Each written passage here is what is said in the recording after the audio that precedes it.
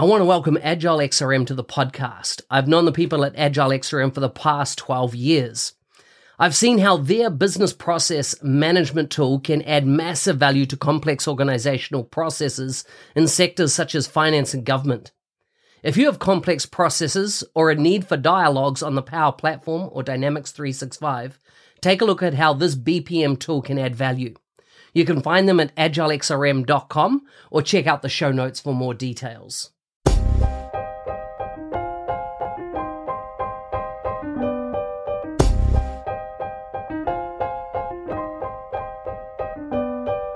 Welcome to the Power Platform Show. If you want to be a supporter of the show, if you've enjoyed it, if you've watched lots of episodes, listened to lots of episodes, probably more to the point, feel free to be a supporter. You can do that at buymeacoffee.com/NZ365 guy.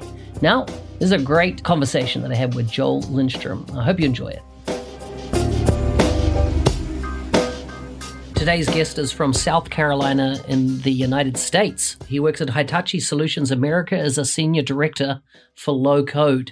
He's passionate about helping others through the Power Platform community via podcast, blogs, public speaking about business applications. You can visit his website at crm.audio to learn more about him. And he's the inspiration for this podcast. I've been podcasting for 4 years, and it's because of this guy right here. Welcome to the show, Joel Lindstrom. Mark Smith, my old friend. Good to talk to you. It's been too long. It has. And it's great that we're having this little episode here to explore some of the things that we've seen change in recent times in our industry and, where that'll take us.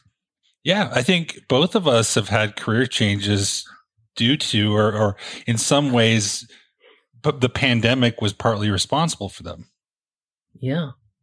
So tell us, I always like to find out food, family, and fun, and I know we've done this before, but it's been years since we have. So just let's update everybody. Where are things at with you when it comes to those three things, food, family, and fun? So start with food. In the last week, I've learned several new techniques for making food. I have been sous videing. And for those of you who don't know what sous videing means, it means cooking in a warm bath with vacuum. And it is literally almost impossible to mess up. I mean, you can leave stuff in the warm bath. So is this where you have a bag in submerged water? Yeah. So I picked up a vacuum sealer on Amazon for $40. And I got, it's a Ninja Foodie, but it's kind of like an Instapot, but it has a sous vide feature. And I said, what's that sous vide thing? So I tried out with some steak. It's awesome. And what I do is I sous vide it and then put it on the grill or the stove to sear it so it has that nice texture. But as far as moist in a good way, I've been doing everything. I also explored how to cold brew coffee. I would make coffee and put ice cubes in it, but no, I've been actually cold brewing. So I'm branching out. I love it. Tell me what you've removed from your life lately. What have I removed? Twitter. I removed Twitter from my life, and it was great because I looked around, and I think I talked about this in several places. I'm not the guy who wants to get up on the soapbox and say everybody should leave Twitter, but for me, it was just it was just a negative force in my life because every time I'd go there, something would make me upset, and it was just the. I really feel that if you're on Twitter for very long, the mob is going to come after you for something. And I don't want to give that to them. So, whatever your political persuasion is, somebody's going to go. And I'm okay with people getting mad at me, but just seeing the way that the mob can get stirred up and go after someone for something they said 10 years ago. And so it's been a positive thing for me. It's one of those things that I asked myself if I didn't have a Twitter account now, would I start one? No, I don't see any value in it. And I can still learn what's going on in my communities without it. So I wonder how much on, because I see parallels in my life. Like early in your career, you're wanting to get your reputation out there. You're wanting to get a name out there and engage in the community. And then, I just got an email notification today of my 10-year ring, for the MVP program. And congratulations, by the way. thank you. But like, the point was like early in your career, you do all these things and you're not sure what works, and and then you find that you need to declutter at some point. You need to almost do less, so the things that you do really well become the thing that you do really well. Absolutely. I think you have to say yes to a lot of things early in your career to find out what you're good at and to make connections and to move forward in your career. But when you reach the point where you are happy doing what you're doing, you're not really trying to become the king of the world. And you know, it's okay to start saying no to stuff. You have to, otherwise you will say yes to burnout. And that's kind of where I was going. So I've had to take a step back and look at, you know, even podcasting. I haven't done much podcasting lately. It's not that I don't like podcasting. It's just, I have to ask myself, why am I doing this? Am I doing this to get one more follower? And what am I going to do with that follower when I got it? If I had I had some episodes that had tens of thousands of downloads, and that kind of goes to your head. But I mean, you can't take those 20,000 downloads to Starbucks and get a cup of coffee with them. So what's the point? Correct. Yeah. It's funny you say that, because, I've been a prolific blogger. I've, used social media platforms. I've done YouTube. And the thing now, I just looked up, it's been 4 years that I've been podcasting pretty consistently. And I think that, I have dyslexia, so therefore writing was always a hard thing for me. I mean, anyone that's followed any of my social media for some time will see the spelling errors and things like that. That's who I am, right? It doesn't come naturally to me. It's always hard, very hard work for me to communicate that way. But I find with podcasting, it is really, it suits, I'd say, I use this term, it suits my neurodiversity. It's aligned for who I am. And what I've found is that I've gone through phases, right, of doing it through drudgery. I didn't want to do it when, you don't want to keep scheduling yet another one, or you keep getting pushback from people that you're trying to get on the show. But I've now got to this place where it's just pure enjoyment for me. Like, I do it because I enjoy getting someone like yourself on that you can just have a conversation, which always surprises me when I get feedback and people go, wow, you wouldn't believe what you said there, the impact it had. In fact, I'll give you an example that's happened in the last 30 minutes. I was I was doing a coaching call with somebody in America, and they said to me, you did a podcast with Sarah Lagerquist about, the journey that she's gone on with breast cancer. And I'm listening to this on a business podcast. And he said, I listened it through because I listened to every episode. And he said, then the next day, my wife got diagnosed with breast cancer. Wow. And I'm like, and he goes, I had so much context in that point because of the podcast I'd seen the next day. And you're just like, wow, yes, the impact, that you can have, it blows me away. Yeah. And that's great because you're being kind of a vessel for other people to share their stories. Yeah. And that was not something you planned, but it's just something that comes, I think, from the authenticity with it. And the other advice and I've given this advice, I think it's good advice to people new in their career, find your niche. Don't be broad, be narrow, go deep. I still think that's a good thing. Like, if you look at the people on YouTube or TikTok or whatever that have millions of followers, they're very narrow niches a lot of time, and they're doing that one thing. But you reach a point where, what if you feel stifled in that niche and you want to broaden out, you want to do other technologies, or you want to do other stuff? That's okay. Just ask yourself why you do that. And that's the same thing with when I was more on the dynamic side of the world. The advice was always specialize, find something to specialize, but I never had a specialty. I was always the person leading the weird projects and the XRM projects. And that's really why I took to Power Platform. It's to me, XRM 2.0, 3.0, whatever the .0 is now. But basically, it's the everything else, everything that's not sales, customer service, et cetera. Nothing wrong with sales and customer service, but it gives you the flexibility to branch out into a lot of really interesting places. So tell us about the last 3 years for you and your journey from somebody, a thought leader in the Dynamics 365 space, into the Power Platform space. And of course, there'll be some people that go, isn't it the same thing? Can you unpack that for me? Yeah, absolutely. So when it starts back, I think it was MVP Summit 2016. I think it was 2016 when they showed us, I think you were there too. They showed us the preview of what would become Power Apps and Power Automate or Flow at that time. I signed up for for the preview right then. I built my first Flow, I think later that week, or maybe even on the plane coming back from MVP Summit. And I went back and I talked to our company leadership, or at least our practice leadership, and said, "Hey, the world's changing. We need to adapt." And then I spent the next 2 to 3 years just banging the drum, being that guy saying, "Hey, we need to learn this. We need to get ready for it." And then we started delivering some projects and had some success, and it just snowballed to the point where we couldn't organically staff the demand of the Power Platform that was coming in. We had people who got really good at it. You've interviewed Hardit a couple times.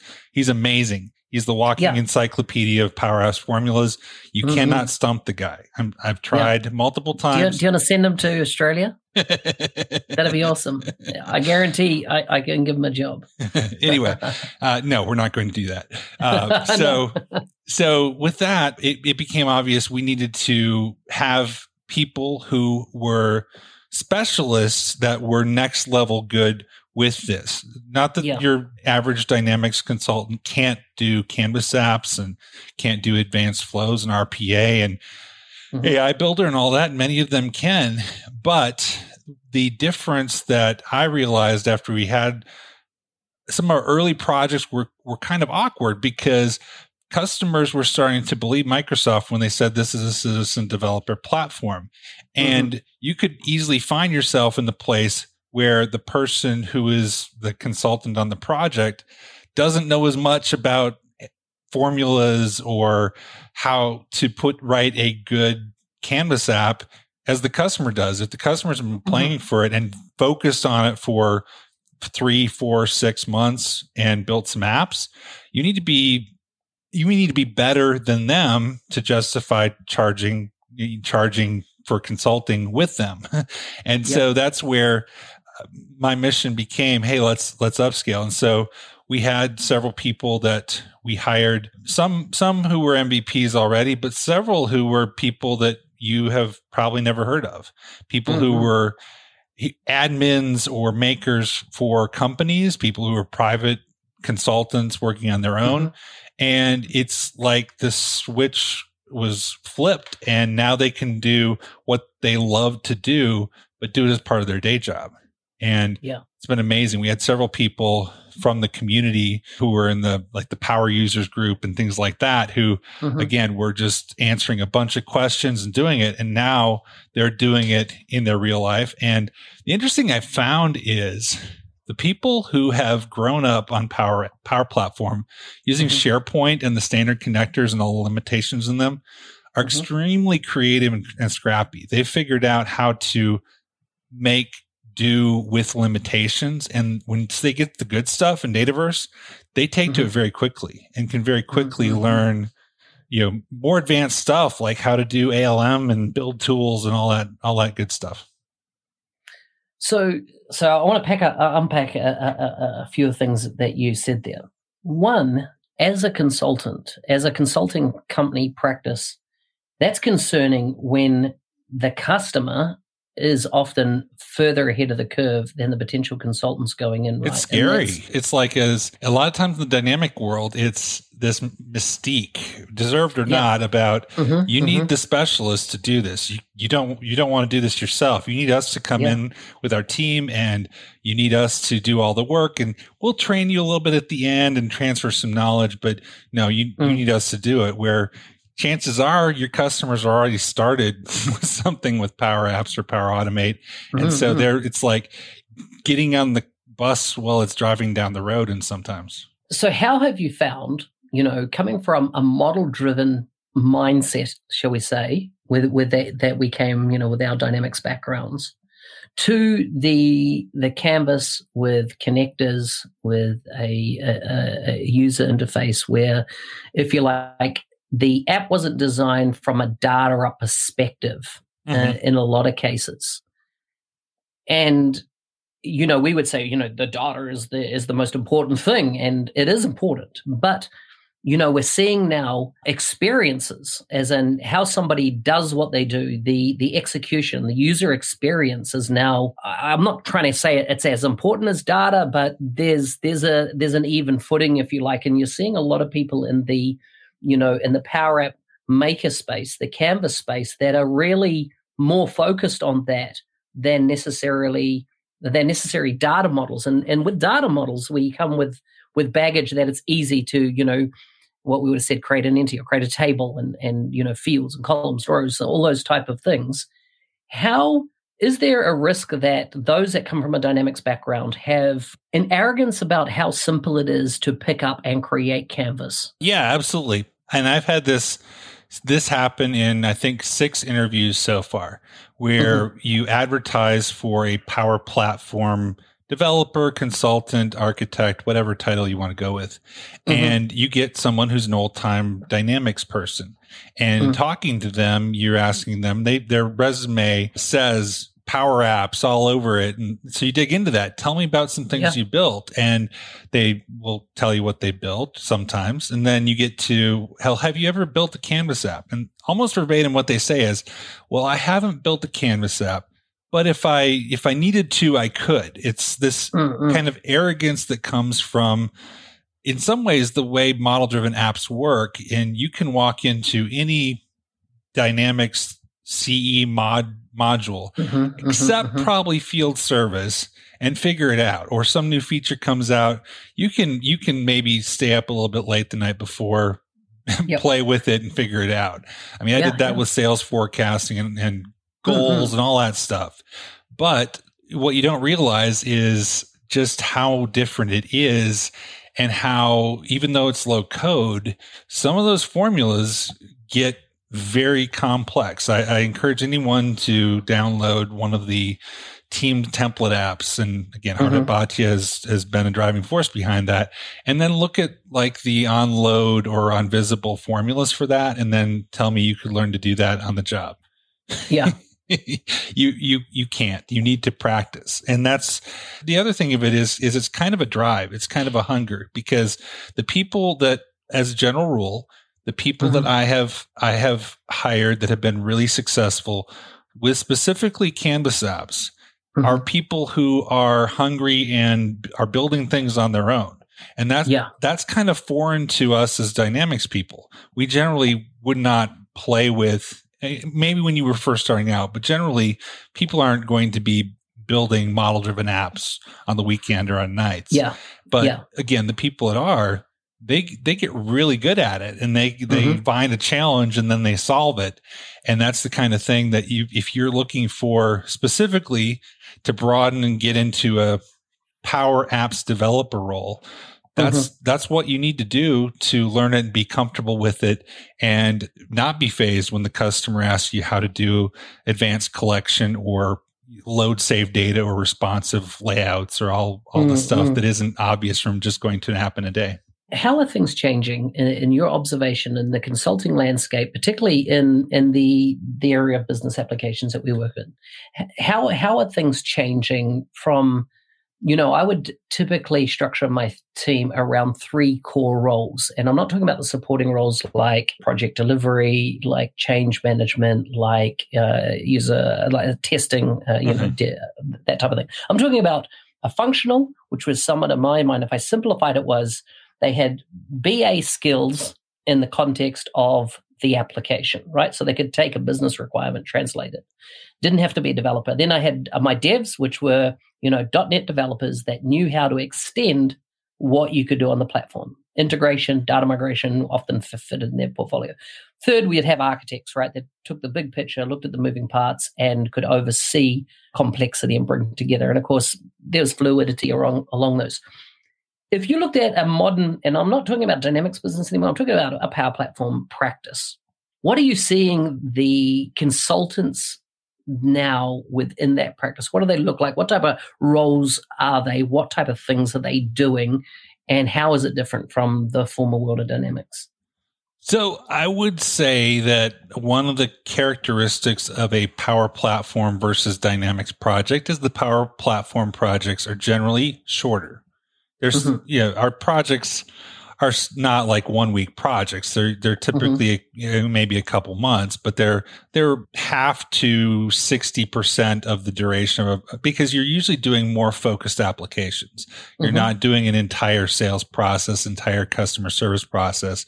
You're doing something like we do a lot of inspection apps, which is replacing paper forms or manual forms with electronic versions and other things like that. So they're generally shorter. So as a result, I find the people that are most successful and what I kind of look for, I call them techno-functional, kind of a mix of the both, because some of the technical stuff has become easier. You don't generally need somebody who is as technical as you need to write plugins in JavaScript. And there still is a place for plugins and all that. So we do have people when needed can do that.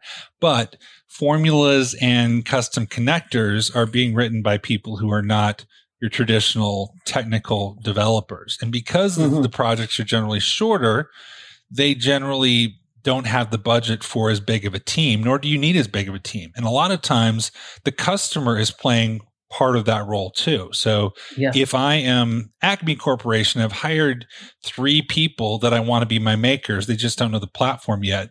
When we come in and do the project, they're going to want to be active participants. They might be wanting to make some flows.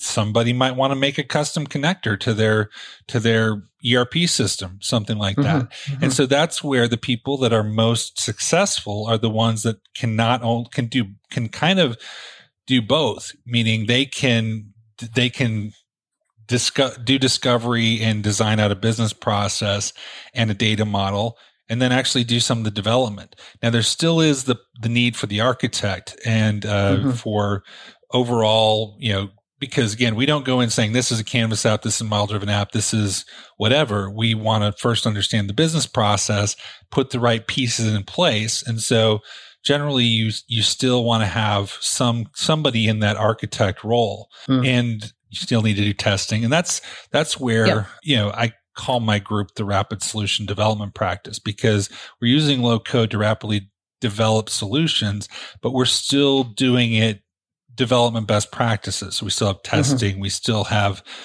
still set up a backlog. Sometimes that backlog is like 12 stories. It's not the 300 you'd have with the Dynamics project. I'm still trying to institute best practices. I try and do it unless it's like a POC something, we try to do ALM and source code with every project as well, just because that's the kind of thing that people that get started without any kind of training or help and just go off on their own, they may get very good and advanced with formulas, but they will not necessarily know how to build a solution well or how to design a good data model. And so by doing that and incorporating those best practices, but doing it in a lighter, shorter form, it's very successful. And so by doing that, some projects will look like more like the traditional Dynamics projects. Some will be more of a mix or hybrid of your resources plus the customer resources. Yeah. One thing you didn't touch on there, and just because I know this is something that you guys are definitely in scope, is what about the user interface and that user experience component? And why I highlight that is that, I've been on a bit of a passion trip for a while around why does a Power App have to look like a Power App? In other words, why does it look like so out of the boxish in nature? It doesn't, perhaps is not as, I use the term sexy, or not as, it's more than just theming, something which, you could do back in the model-driven world as well. What's your thoughts around the importance of these individuals, these contributors, the designer, the somebody that looks at it from, and I'm talking about people that have come from more a traditional design background rather than a software background, but in context of software constraints, etc., understand that and still create like the guy, the team template apps that you talk about, they look awesome. Right. And that's the thing as well. People go to an app in a day, learn how to build an app from data. It looks like your traditional Power App. It has, all the the 3 screens. It has the normal back arrows. And that's okay. I mean, you can quickly build an app and you can get a functional app, but it's not pretty and it's not one that people like to use. So yes, user experience is very important, but I would maintain it's been important for a long time, even with model-driven apps. And there's been some really, really badly designed, thought out model-driven apps that are 10 clicks to get someplace. So even if you are not going to Canvas apps, UX is important, especially the things that are going to rock everybody's world are PowerFX, Canvas app formulas coming everywhere, and the custom pages, which if you haven't seen them, they're in preview now. It's essentially your sitemap link can be now your normal view form, or it can be a Canvas app inside your model-driven app. And that is going to lead to, I predict, some really awesome looking apps and some really, really ugly looking apps. Because you got to think, model-driven apps are responsive by design. You put in a Canvas app, but don't design it to be responsive. That's going to be a really bad experience.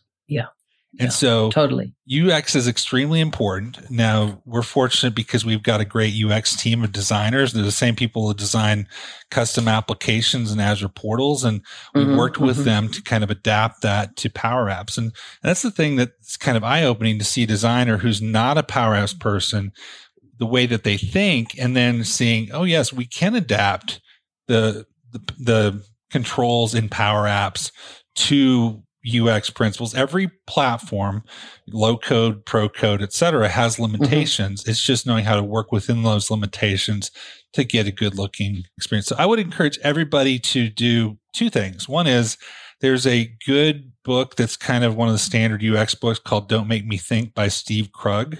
And it's been in existence for a long time. And the revised version is kind of outdated. It talks about some websites that don't exist anymore. But it's a really eye-opening thing. But the best advice I got was look at the apps that you like to use on your phone.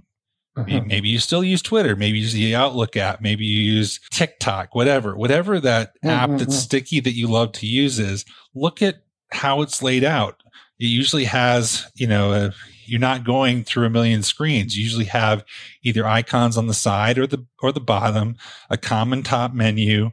And by doing that, just observing, hey, what do I like? What I like to use? You can borrow a lot of that and bring that into your apps to get a much, much better user experience. Such a good way of looking at it. 'Cause one of the questions I've had is how can we make business applications addictive? And it is looking at the apps like a TikTok, like a Netflix interface, right? You don't need a manual to it's logical in how it comes together. So, yeah, I think you guys are leading the way there in how you're bringing designers in. It's interesting. I had a conversation earlier the week with somebody at Microsoft, and they're reflecting on themselves, and they said, we have technical leads, we have business leads, but we have no design leads fundamentally built into Microsoft Business Applications. Right. And I think there might be a future for that, to really go index heavily on creating on the user interface. And I'll just leave it at user interface. I won't say user experience because I think the experiences are getting great, but the user interface particularly, there's plenty of room to grow, to use, some of the user interface tools like that Adobe have, things like that how if someone's building a app for mobile these days would use if they're coming from a design perspective. Right. And that's one of the things when I do a workshop or we plan it out. Equally important in my mind to the backlog is some kind of wireframe. Now you can go all out and do Figma and photorealistic stuff, but even if it's in PowerPoint, or even what we'll do sometimes is, use Power Apps to create a wireframe, just not connected to any data, whatever. But that's a good way as well to start thinking of the user experience first and making sure that the direction you're going is going to be a usable experience. The other advice, if you are a Canvas app maker and you don't have any Canvas apps or flows that you use every day or every week in your personal life, you're not going to be very effective. You need to be a user of Power Apps, and that will then show you all those rough edges and cliffs that people run into. And, we've all seen when somebody, even in Dynamics, develops something, but they don't actually use it. You can tell because on paper, this looks good going through 10 screens to get here. It works, but it's not anything anybody's going to want to use. So by building an app, the next time you have an itch to go to the App Store and download a task manager or a food tracker or whatever, build that app yourself, start using it, see where some of the UX issues or challenges are, and figure out ways to make it better. And by doing that, you will become a better maker of apps. Last question before we get on to quickfire is what are the patterns you're seeing of the new talent that's coming into the business around the Power Platform? Just some really, really amazingly creative and smart people doing things that I never would have figured out how to do, especially when there's a challenge and they figure out how to work around it. I mentioned Hardit. He's found ways to do things that, myself and people at Microsoft didn't even think were possible.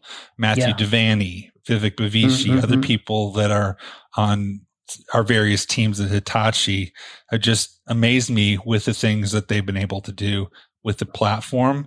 Dedication as well, just kind of a sticking with it, seeing it through because they love the technology. And that's where I'm seeing the career paths kind of change. The traditional career path, and I've observed this in multiple partners, was you start out as maybe a consultant, then you move to either a project manager or an architect, then you get to management and you stop using the technology.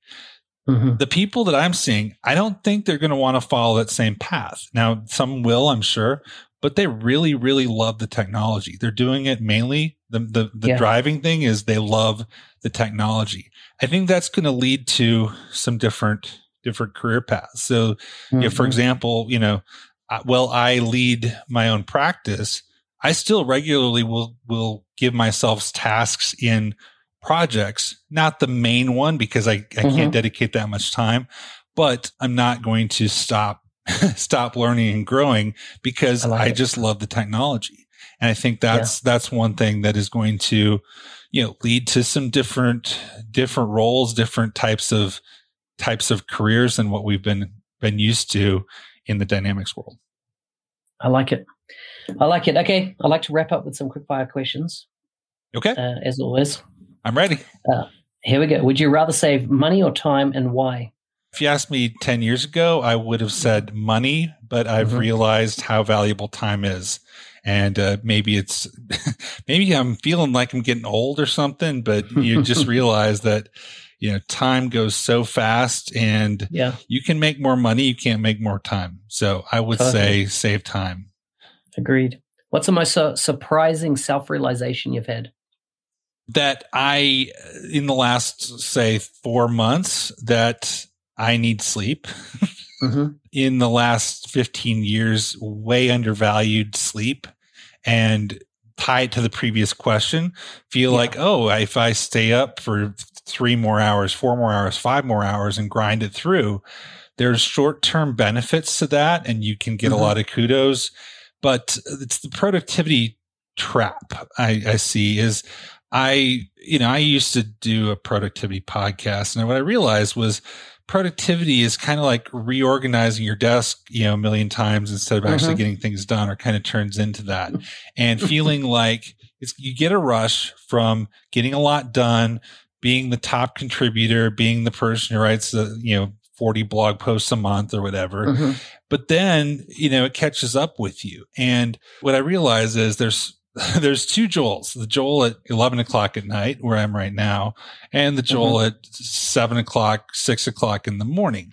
And I can't think of how many times where I've had this thing that I can't get off my mind, some work problem, some project problem. And it seems like such a big deal at 11 o'clock at night, but at 6 or 7 o'clock in the morning after getting a good night of sleep, it's not a big deal. So good. So good. Last question. What's a skill you learned when you were young that you still use today? No, I have to think about that. Skill that I learned.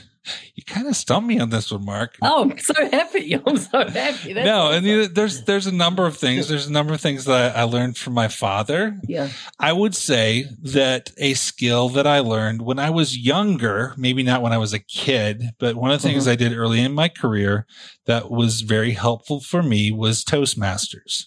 And Brilliant. I don't go to Toastmasters anymore. My totally honest answer on Toastmasters was I love the program, but I got irritated by the people because you have everything you do. I don't care if it's fishing. I don't care if it's golf, cooking food. There's the snobs. There's the people that are way 100%. Too much into it. And in my opinion, in my opinion, that spoils the positive things. But the positive thing I learned from that when I was in my 20s was the ability to think on my feet, to give feedback, and the skills that you learn in evaluating speeches and giving feedback, I found extremely valuable when I'm having hard conversations with both customers and employees. Joel, it's been amazing to talk to you. I would recommend, if you want to follow Joel, jump on TikTok. You can find him at Joel Lindstrom 0. So I got a golden retriever, and most of my TikTok is me seeing what he will eat, because this dog will literally eat anything. I have not found anything I give him. And then I've got the other dog that's 7, and she is very picky. So I feed him. The general script is I give him a carrot or an apple or something. He eats it. Then I give it to my other dog. She spits it out. He comes along and eats it. So that's pretty much every video I have. I love it. Thanks, Joel. Thanks, Mark. Hey, thanks for listening. I'm your host, Business Application MVP, Mark Smith, otherwise known as the NZ365 guy. If there's a guest you'd like to see on the show, please let me know. LinkedIn's the best way to get hold of me. If you want to be a supporter of the show, go to buymeacoffee.com/NZ365 guy, and I'll have a brew on you. Thanks again. See you next time.